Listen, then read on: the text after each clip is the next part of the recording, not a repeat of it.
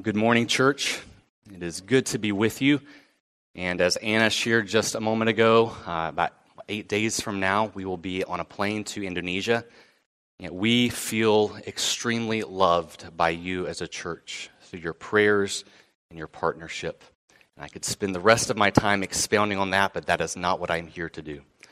Thank you, though, for your faithful prayers. We are seeing the gospel go forward. And God's work will do the work it was intended to do. So don't lose heart. You'll turn with me in your Bibles to Revelation chapter 19. Revelation chapter 19. Who do you eat with? And for all of you grammarians out there who just cringed that I ended a sentence with a preposition, with whom do you eat? Meals are a very significant part of every culture, and as we come back from living 3 years overseas, people often ask, what is it that you miss most about America? And without fail, I say, Chick-fil-A. I'm only partially joking with that, but for me, it's Thanksgiving. The meal together, the ambiance, the people, the weather, everything about it. There's just something about that time together. As a family, we love to go Christmas caroling, and so usually the Friday after Thanksgiving, we'll go to 7 or 8 houses, sing some carols, pass out some cookies that Sarah and the kids have made, wish them a Merry Christmas, and then within 5 minutes, we are on our way to the next house. Our first time doing this in Indonesia, we go to the first house, we sang, we gave cookies, and we tried to leave. And we learned in Indonesia, you do not do that. 3 hours later, we were leaving that house because in Indonesia, if you bring food, you are going to enjoy it with them right then. Every culture has their unique traditions, their special meanings that surround the table. Think about your meals. And not just in your dining room or your kitchen, but where you spend those hours of your life at a table. With whom do you eat? And what does your eating company demonstrate about eschatology? Let's look together at Revelation chapter 19. We're going to read verses 6 through 10 together. Please have your Bibles opened, or you can also see it on the screen. Revelation chapter 19, verse 6. John is writing, "Then I heard what seemed to be the voice of a great multitude, like the roar of many waters and like the sound of mighty peals of thunder, crying out, 'Hallelujah! For the Lord our God, the Almighty reigns. Let us rejoice and exult and give him the glory, for the marriage of the Lamb has come, and his bride has made herself ready. It was granted her to clothe herself with fine linen, bright and pure. For the fine linen is the righteous deeds of the saints.' And the angel said to me, 'Write this, blessed are those who are invited to the marriage supper of the Lamb.' And he said to me, 'These are the true words of God.' Then I fell down at his feet to worship him, but he said to me, 'You must not do that. I am a fellow servant with you and your brothers who hold to the testimony of Jesus. Worship God. For the testimony of Jesus is the spirit of prophecy.'" So in Revelation chapter 19, John is giving us a glimpse of the final culmination of our salvation. We can only appreciate the beauty of what is written here if we understand it in light of what had to happen to bring us here. Back in the garden, our original friendship with God at creation was broken by the fall, and we became God's enemies. The wisdom, the grace of God planned to make our nature once more like his, and to do it in such a way that any future separation between us and him would become impossible. So the whole scope of Scripture is tracing that process of reconnection. And so we come to this final chapter in the story, the book of Revelation.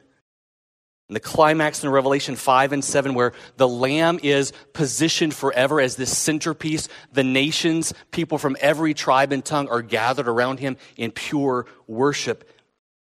We move along through this book in anticipation of Satan's final judgment in Revelation chapter 20. Here in Revelation chapter 19, we have the consummation of our union with Christ. We, the church, once an enemy, now a bride, are being now made ready for that wedding day. We have been made pure by Christ's righteousness, and Christ is our bridegroom. And at the center of this wedding is a feast, a meal, a marriage supper. That God chooses to highlight our union with him in a meal is no surprise. All throughout Christ's ministry, we find him gathering at a table, and it's as if he is saying, in those 3.5 years of ministry, the people that I call to eat with me, the variegated, multi-ethnic, socially, politically, financially diverse, this is a foreshadowing of the beautiful diversity of that marriage supper. The extent of my grace knows no limits. There's room for more. Today we're finishing a brief 3-part series on missions, the word being proclaimed to the nations, those who have never heard. And as that word is received and responded to in faith, we send out others, missionaries, to take the gospel so that others can know, so that they can come together in an assembly, an ecclesia, a local church. Today we're looking at the completion, the end of the story. The end goal when all of the nations are gathered together. The marriage supper.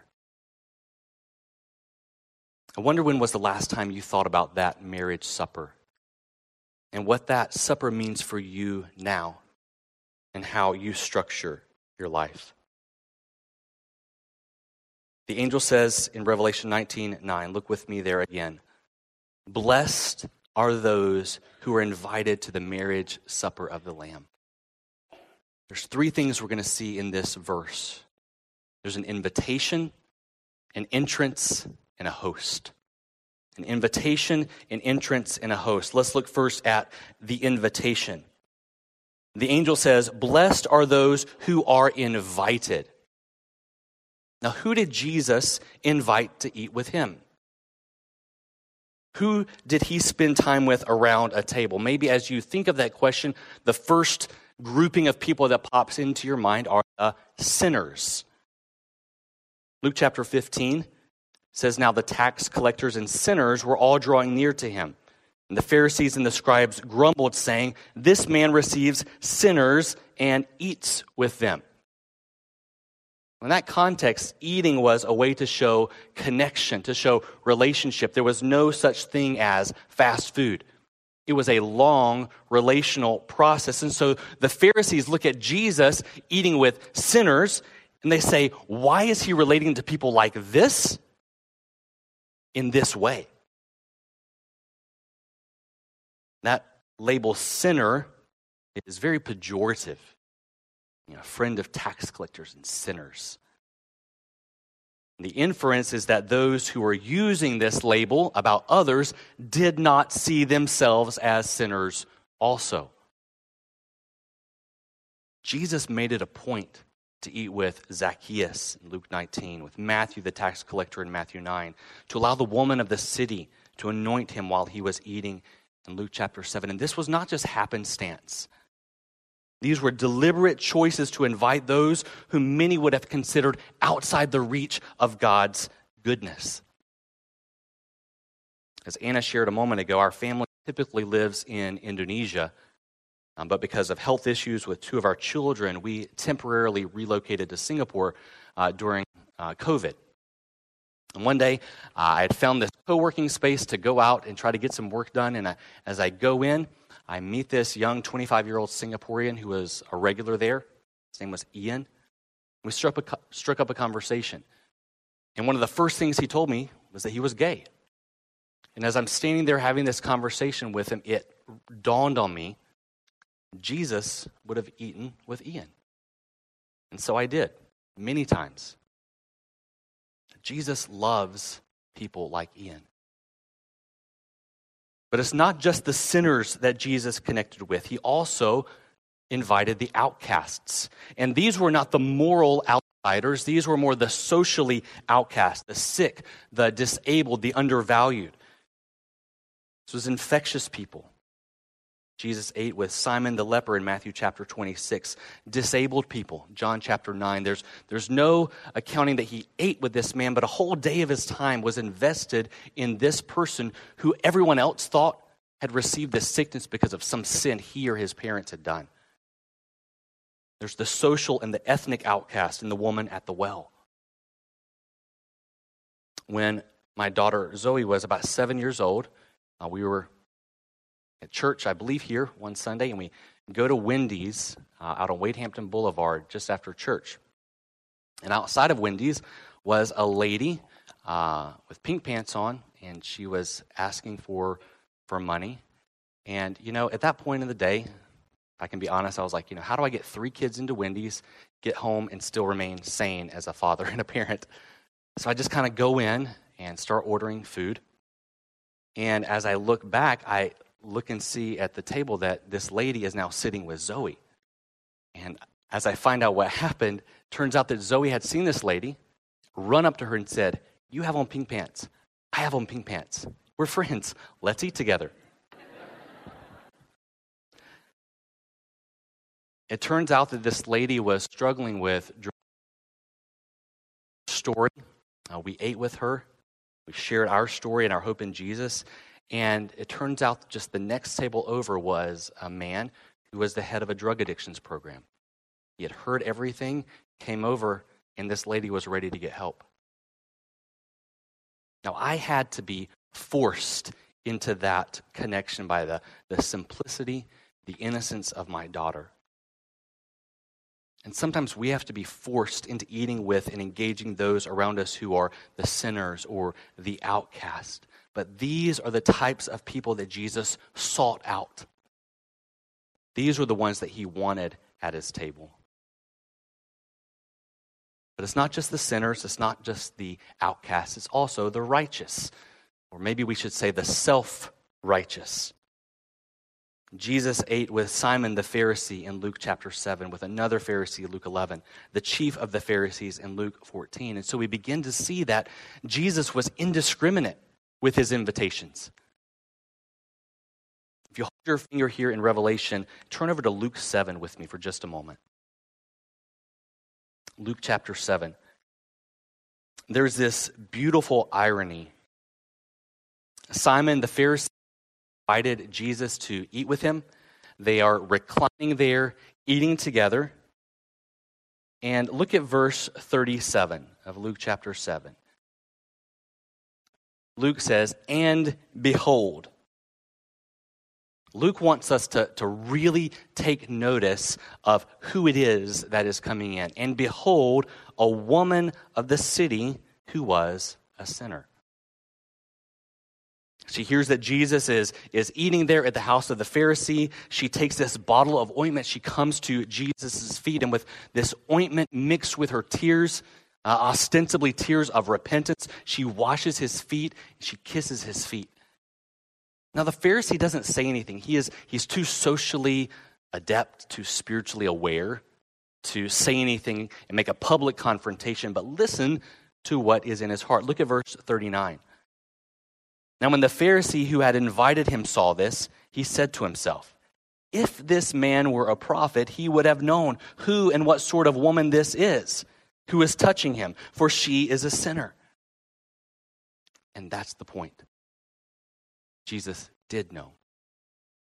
And that's precisely why he allowed her to be there, why he connected with her. Because Jesus came not to call those who think that they are righteous, but to those who know that they are sinners. There's a dear Indonesian friend of mine, Ria Malayu fisherman named Pak Ujang.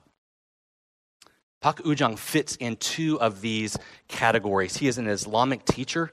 He guides 100 kids every day in how to read the Quran. So he would be in that self-righteous category, yet he is deeply animistic. He has been unfaithful to his wife. And so, we could put him in that sinner category. As I sat with him just a few weeks ago, it hit me again. Jesus would have sat here. Jesus would not have been overwhelmed by the lostness of this man any more than he would be overwhelmed with my lostness. I am not more worthy to have been invited to the table than this uneducated, animistic Muslim fisherman. Me and my self-righteousness, Pak Ujang in his sin. It is precisely to people like him and me that Jesus says, come, eat with me. And if we have slipped into this mindset that the sinners are out there and not here, that certain types of people shouldn't be invited, or, what's the use? They're probably not going to respond anyway. We need to revisualize the world through Jesus' eyes. We are all sinners. We are all lost. And that's good news, because that's the type of people that Jesus came to save. Sinners, outcasts, self-righteous.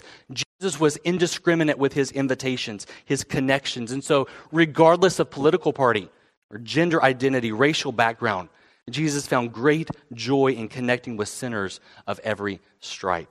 And he connected with a purpose, and that purpose was to call people to himself.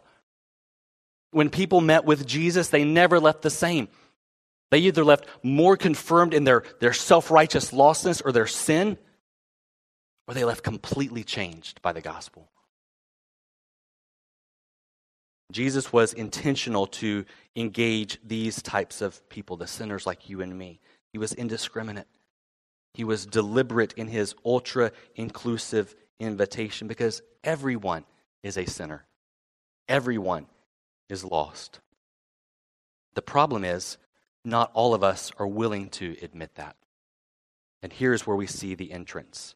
Look again at Revelation chapter 19, verse 9. The angel says, "Blessed are those who were invited to the marriage supper of the Lamb." Blessed, happy, rejoicing, delighted are the ones who not only receive the invitation, but actually come. And so if Jesus was indiscriminate with his invitation, the question is, who actually gets in? Turn back with me now to Luke chapter 15. I read these verses to you a moment ago, but I want you to see them with your own eyes now. Luke chapter 15, verses 1 and 2. Who actually gets in? Verses 1 and 2.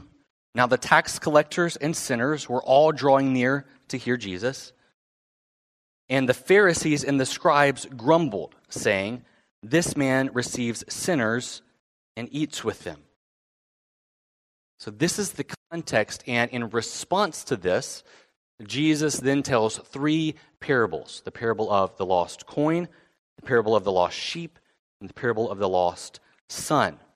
And in that last parable, there are two sons, one who seemed to do everything wrong and one who seemed to do everything right. And so this younger son,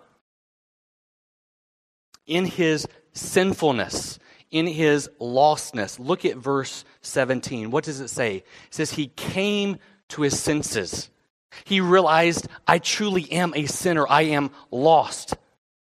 So what does he do in response to that revelation? Verse 18, he says, I will arise and go to my father, and I will say to him, Father, I have sinned against heaven and before you.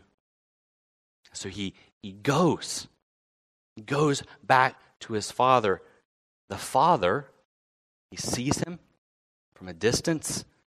He feels compassion for him. He runs to him. He embraces him. He kisses him. He forgives him. He restores him. Look at verse 24. He says, my son was lost. He was lost and he was willing to admit it. He was lost, but now he's found. The older son, he hears this celebration. He hears this feast, this foreshadowing of the marriage supper, and he goes out of the house angry. The father goes out. Look at verse 28. He says, he invites him. Come. He entreats him deliberately, passionately. And what does he say to the father? He says, look at what I've done. Look, these many years I have served you, verse 29, and I've never disobeyed your command. Effectively, he's saying, I deserve to be in there. But this son of yours, look at what he has done. He does not deserve to be in there. There's something in the older son that still lives in many of us. We still believe that our seat at the table is won in part due to our relative goodness. And this leads us to condescend, to judge, to distance ourselves, to stay put when we should be going. Several years ago, we were sharing at a church about the gospel advancing among Muslims, and a man sincerely asked, can Muslims really be saved? There's this underlying belief that I am more worthy. I am less far gone. That God's grace is less effective for a Muslim, an Indonesian animist, a gender-diverse Singaporean, a trailer trash upstater. See, the Father goes out to both. And at the end of the story here in Luke 15, who is inside the house at the meal? It's the younger son. And the older son, he's still outside. If you look through Scripture, the woes that Jesus gives are almost exclusively to the ultra-religious crowd because they think that they deserve to be at the table because of what they've done. In this story, it ends, verse 32, as a cliffhanger. Does he come in? Does he not? It's not that he is not able to come in. He can. In his pride, he is choosing to stand outside and not come in. But will he? Will he say, I too am a sinner. I am in need of grace just as much as this my brother. And the point here is that entrance is not based on what you have done. It's based on how you come. If you come to the Father and say, I've never disobeyed your command, look at what I've done. Look at my baptism certificate, my giving record, fill in the blank. Look at this. And he will say, I never knew you. But if you come to your senses, verse 17, if you are like the sinner in Luke 18 who says, God, be merciful to me, a sinner, then he looks at you and he says, welcome. Welcome to the table I've prepared for you. I shared a couple of weeks ago briefly about our teammate Aman and these two brothers, Kamar and Abdullah. Both of these men are Riyadh Malayu fishermen that our teammate Aman met just a couple of years ago. Aman met them, asked to eat with them. They spent hours together, and very quickly Aman realized that Pak Kamar had no interest in spiritual things. He'd much rather talk about things of this world. So Aman has faithfully gone back to him over and over, sharing stories with him from Scripture. But meanwhile, Abdullah, Kamar's brother, was sitting with them in some of those initial connections, listening to everything that Aman said. And at first, Abdullah was reticent. He was slightly combative, nervous. As soon as Aman would bring up any type of spiritual conversation, he would try to switch the subject or respond negatively. But Aman noticed something about him, that there was this hint of desire, a longing. And so Aman kept meeting with him, kept eating with him, kept planting the Word of God in those conversations. And over time, something changed. Aman began having longer spiritual conversations, sharing one verse and then two verses, sharing longer stories that connected with Abdullah's heart. It's now been over 18 months since those first meetings began. And now Aman and Abdullah are meeting 1 to 2 times a week. And each time they meet, they're reading through one chapter of a gospel together. They began reading through Luke at the beginning of this year. And after they got through Luke chapter 7, remember, this is a Riyadh Malayu Muslim who has never read the Bible before. They get through Luke chapter 7, and Abdullah says, this is a secret. He's talking about the Word of God. This is a secret that has been revealed. The roots of history are in this book and have been hidden all this time. We, meaning Muslims, are forbidden to find out the story of the previous prophets. I wonder why we are forbidden to find out. Why is it covered? I want to know the history more deeply. They're now at John chapter 7. And recently their conversation turned towards heaven. And Amman explained that the people who enter heaven are those whose names are recorded in the book of life. And Abdullah looked at Amman and he said, "Is my name listed there?" And I love Amman's response because he didn't say yes or no because Amman doesn't know what's in his heart. Amman said this, "Your name will be recorded in the book of life when you believe in Jesus," according to John 6:47. The condition is easy, to believe in Jesus and obey his word. Amman looked at Abdullah then and he said, "Do you believe in Jesus? Do you believe that what is written is true?" And Abdullah didn't answer right away. It took a long time, considering the implications of his answer. And he looked at Amman and he said, "I believe what's written here." He didn't give an answer about Jesus. Abdullah is so close to the kingdom. He is so close to being one of those that will sit with me and you at the table. And sometimes we base our invitations on who we think may or may not come. There is nothing about Abdullah that we, in our finite understanding, would say makes him a probable candidate for gospel reception. And oh, how foolish we are. We don't know who will enter and who will not. Why did you respond in faith?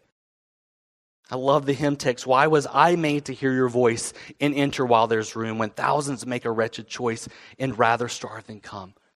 It's God's mercy.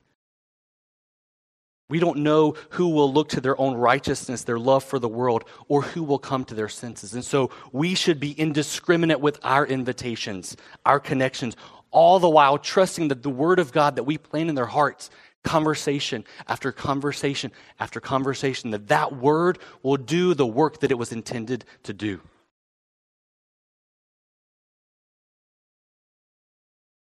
When we hear a story like this with Abdullah, who is so close, we say, yes, we want people from every tribe and every type to be at the table, invited and accepted.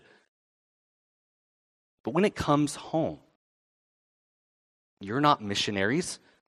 You're not specially sent out with the gospel to the unreached, to the nations.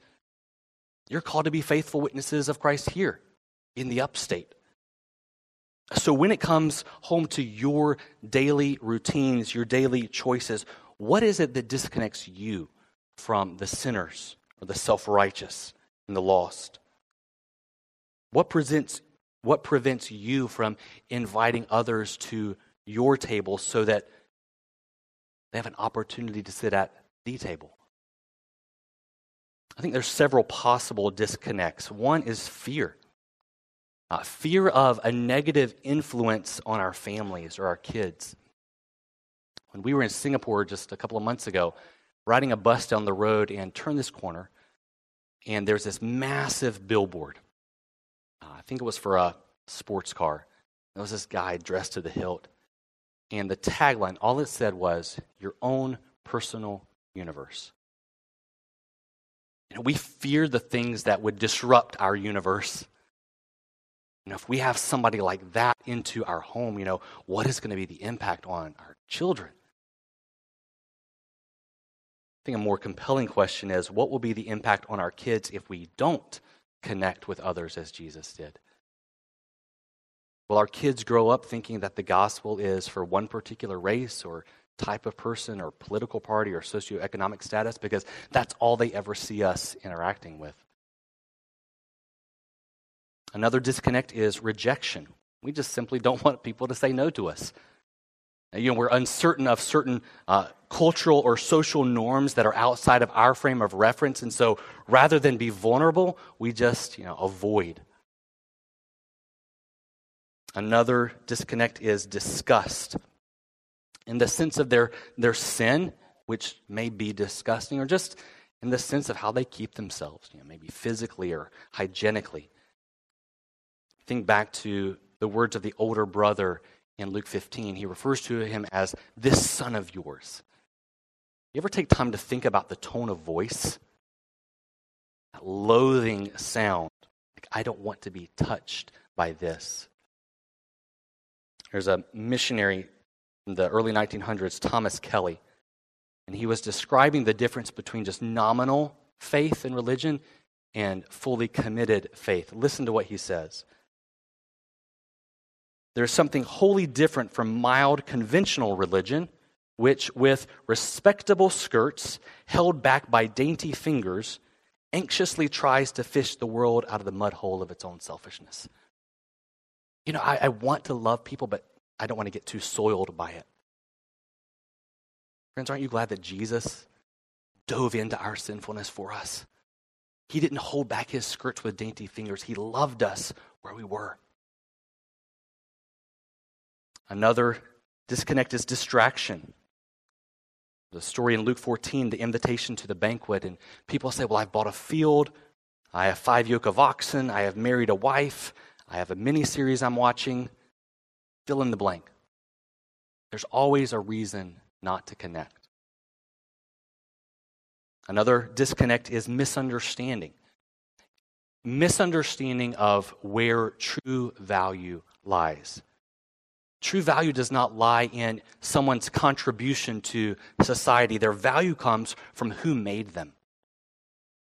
One of my sons has Down syndrome, and God has used him so much to teach me how I have wrongly viewed others. To interact with my son, you have to slow down, not be in a hurry. You have to wade through a lot of confusing and at times alarming behavioral patterns.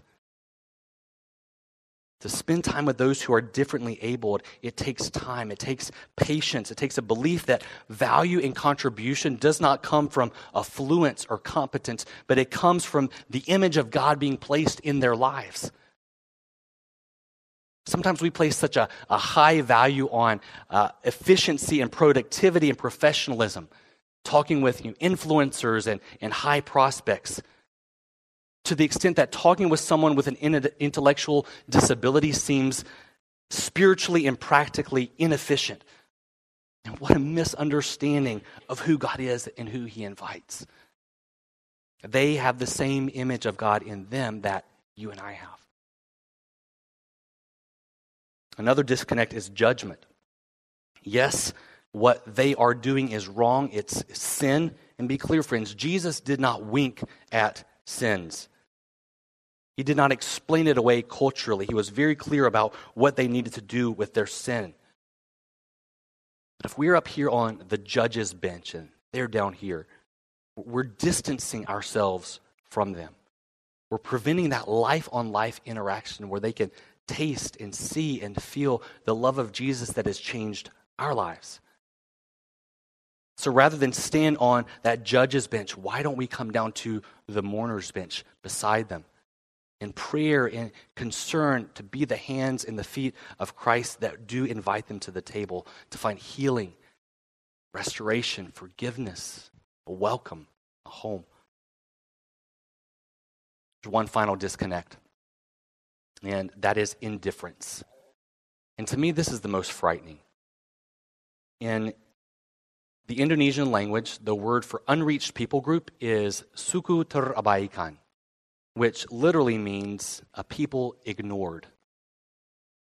There's a difference between forgetting and ignoring.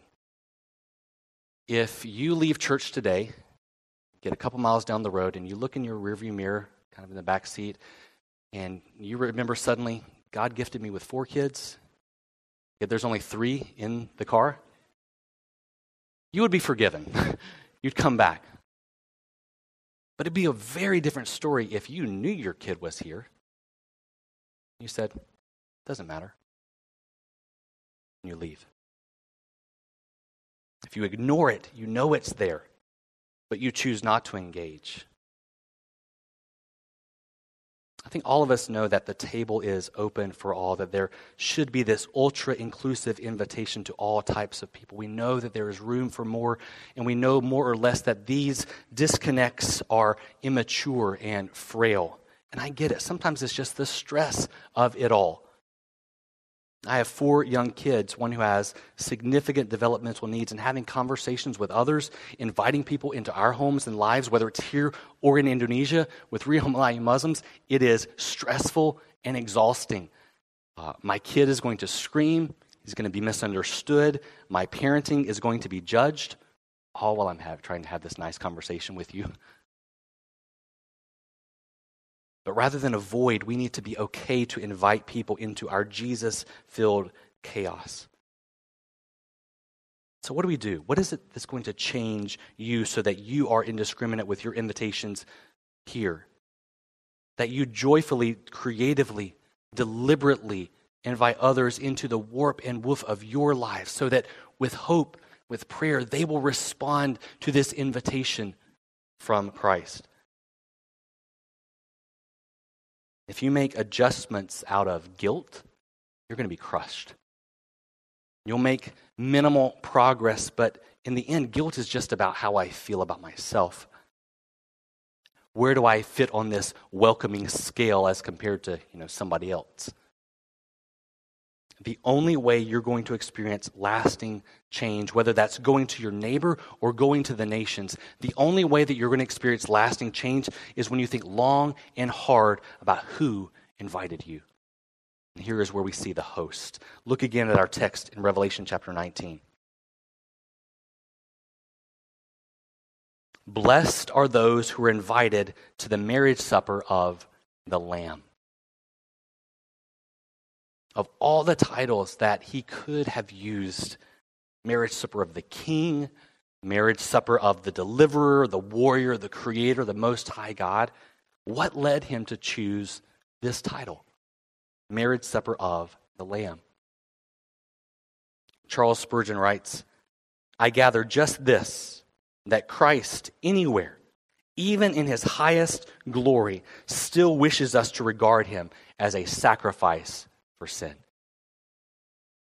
And there are people all over the world that view Jesus as a great teacher, a prophet, an exemplar. They sift through his teachings and try to adapt them to fit their worldview. On our island in Indonesia, there is a road name that always fascinates me. Jalan Raja Isa, which literally means King Jesus Road. And before you think, oh wow, they must be believers. No. The Muslims that we engage on a daily basis, they highly revere Jesus as a wise teacher, great prophet. He was sinless. He was virgin born. He's even going to be the one to come back and judge the world. Their conception of Jesus is revered. But in their worldview, he didn't die on the cross. He's not the Son of God. He is not a sacrifice for sin. He is not the Lamb. Most Asian contexts, actually most contexts around the world, there is a dominant public religion. So in Indonesia, the predominant religion is Islam. In Cambodia, it's Buddhism. But underneath both of those lies a deep-rooted animism, a belief that spirits control everything, both good and bad. And so your typical animist, whether that is a Muslim animist from the Riau or a Buddhist animist from northern Cambodia, they'll say, sure, I want your Jesus. Let me add him to my array of other spirits and other gods that protect me. And that is why we are so careful with Abdullah and with others that they see Jesus not just as an addition to make their life a little bit better. He is the one true way. He is the perfect final replacement. So there are many people who view Jesus as a teacher, a prophet, an exemplar. But when you view Jesus as the Lamb, John the Baptist, when he sees Jesus, he says, behold the Lamb of God who takes away the sin of the world. My sin. I am a sinner. I am the lost. Whether that's the sin of the harlot and the adulterer, the sin of the rule keeper, I need what this Lamb has to offer. And this Lamb does not just offer me a better life through his teachings. He offers me from death to life by his blood. How does he do that? How does he take away the sin? Jesus, the Lamb of God, he became a man. He came to you, he invited you to his table, and he looks across at you. He looks across at you in your sin and he says, repent and believe the gospel. He looks across at you in your self-righteousness and he says, will you allow yourself to be lost so that you can be found? He looks across at you in your defiant rejection and he says, your sin on me, my blood on you. You are welcome at my table. Only believe. So we lost, we sinners, we self-righteous, in response to this invitation, what do? If you are the sinner, you arise and you go to your Father and you say, Father, I've sinned against heaven and against you. And you feel his embrace. If you are the self-righteous, you lay down all of your, I have always obeyed. You say, nothing in my hands I bring. And you feel his embrace. It's this lamb that says, come, eat with me, whoever you may be, believe in me, find your home, your safety, your forgiveness, your rest in me. And friends, to the degree we understand what qualifies us to be at this table, that we are the lost, we are the sinners, that we could do nothing of ourselves to merit entrance to this feast, that we were no more easier to save. To the degree we understand what this host did to welcome us to himself, we will actively, joyfully, inconveniently, deliberately, vulnerably, creatively, riskily pursue all others, all nations to fill in every seat. When you gaze long and hard upon this Lamb, when you think deeply about what he did to transfer you from the kingdom of darkness to the kingdom of his Son, then your tables, your lives, your schedules, your interactions are going to be filled with all these types of people, because that's who Jesus invited. Now, this impacts every one of your lives here because there's a deep recognition of the grace that was needed to save you, a deep appreciation of the extent of God's love for you. And that recognition, that appreciation, it compels you to share with all types of people. Friends, there is a direct connection between what is happening at your meals, your homes, your connections, and who will be at the marriage supper of the Lamb. What would happen if each one of you here at Heritage was dubbed a friend of this and this? And I'll leave it blank because the challenge is different for each one of us. Are you okay with feeling uncomfortable with what you see and what you hear, being vulnerable as you make a social faux pas and have to humbly admit your insufficiency? When your eyes are fixed on the Lamb, you're not going to have a problem with that. And as we continue to gaze at the Lamb, we see his resolute commitment, yes, for our neighbors, but also for the nations, the unreached. There are some who are sent out from a local gathering of believers, as Trent highlighted last week, sent ones, missionaries. There is a cross-cultural language bridge, unreached people group aspect to this designation, that calling. And friends, I can tell you from experience, it is gut-wrenching. It is joy-filled. Some of you are familiar with David Hasselflug, missionary to Albanians for about 30 years. And one time he was asked, how do you communicate to people the paradox of that gut-wrenching, joy-filled aspect of missions? Listen to what he said. It's easy to feel the tingly sensations of missionary surrender by listening to a well-crafted, musically powerful missionary DVD in a climate-controlled auditorium and then hearing an impassioned sermon. But turn off the AC when you preach the sermon. Pump in the smells of body odor, and strange food, and cigarette smoke. Blast some insipid Balkan or tribal music in the background. Talk about depression, loneliness, pain, and smog, and threats, and fears, and danger, and discomfort, and frustration about theological grammar. Talk about there being 10 Demuses that rip your heart out for every Timothy that is faithful.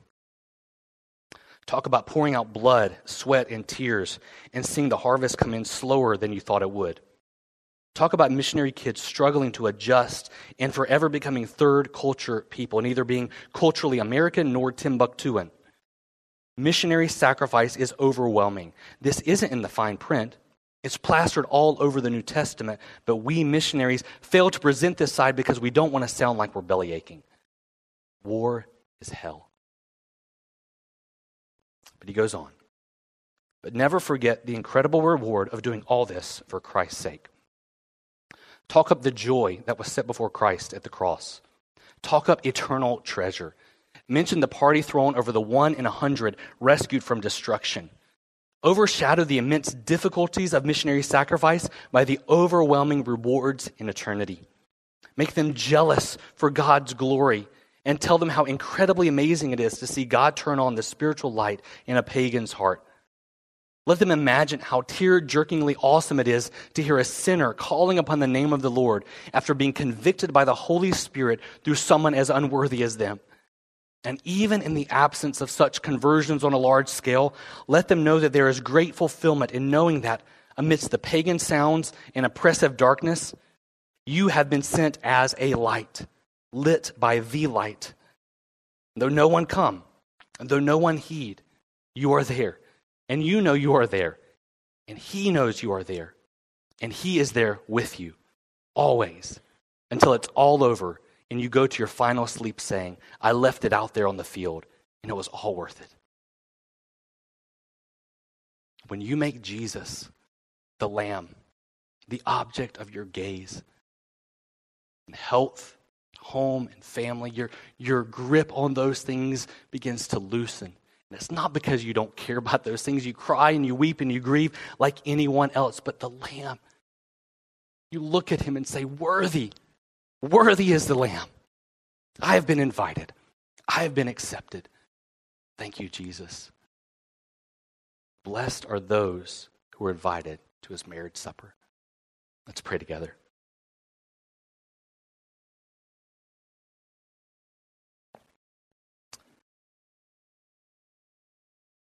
Father, all of our hearts, all of our songs join to admire this feast, and each of us cry with thankful hearts, Lord, why are we guests? Why were we made to hear your voice and enter while there's room when thousands make a wretched choice and rather starve than come? Pity the nations, O our God. Constrain the earth to come. Send thy victorious word abroad and bring the strangers home. God, we long to see your churches full, that all the chosen race may with one voice and heart and soul sing thy redeeming grace. We pray this in the beautiful name of the Lamb. Amen.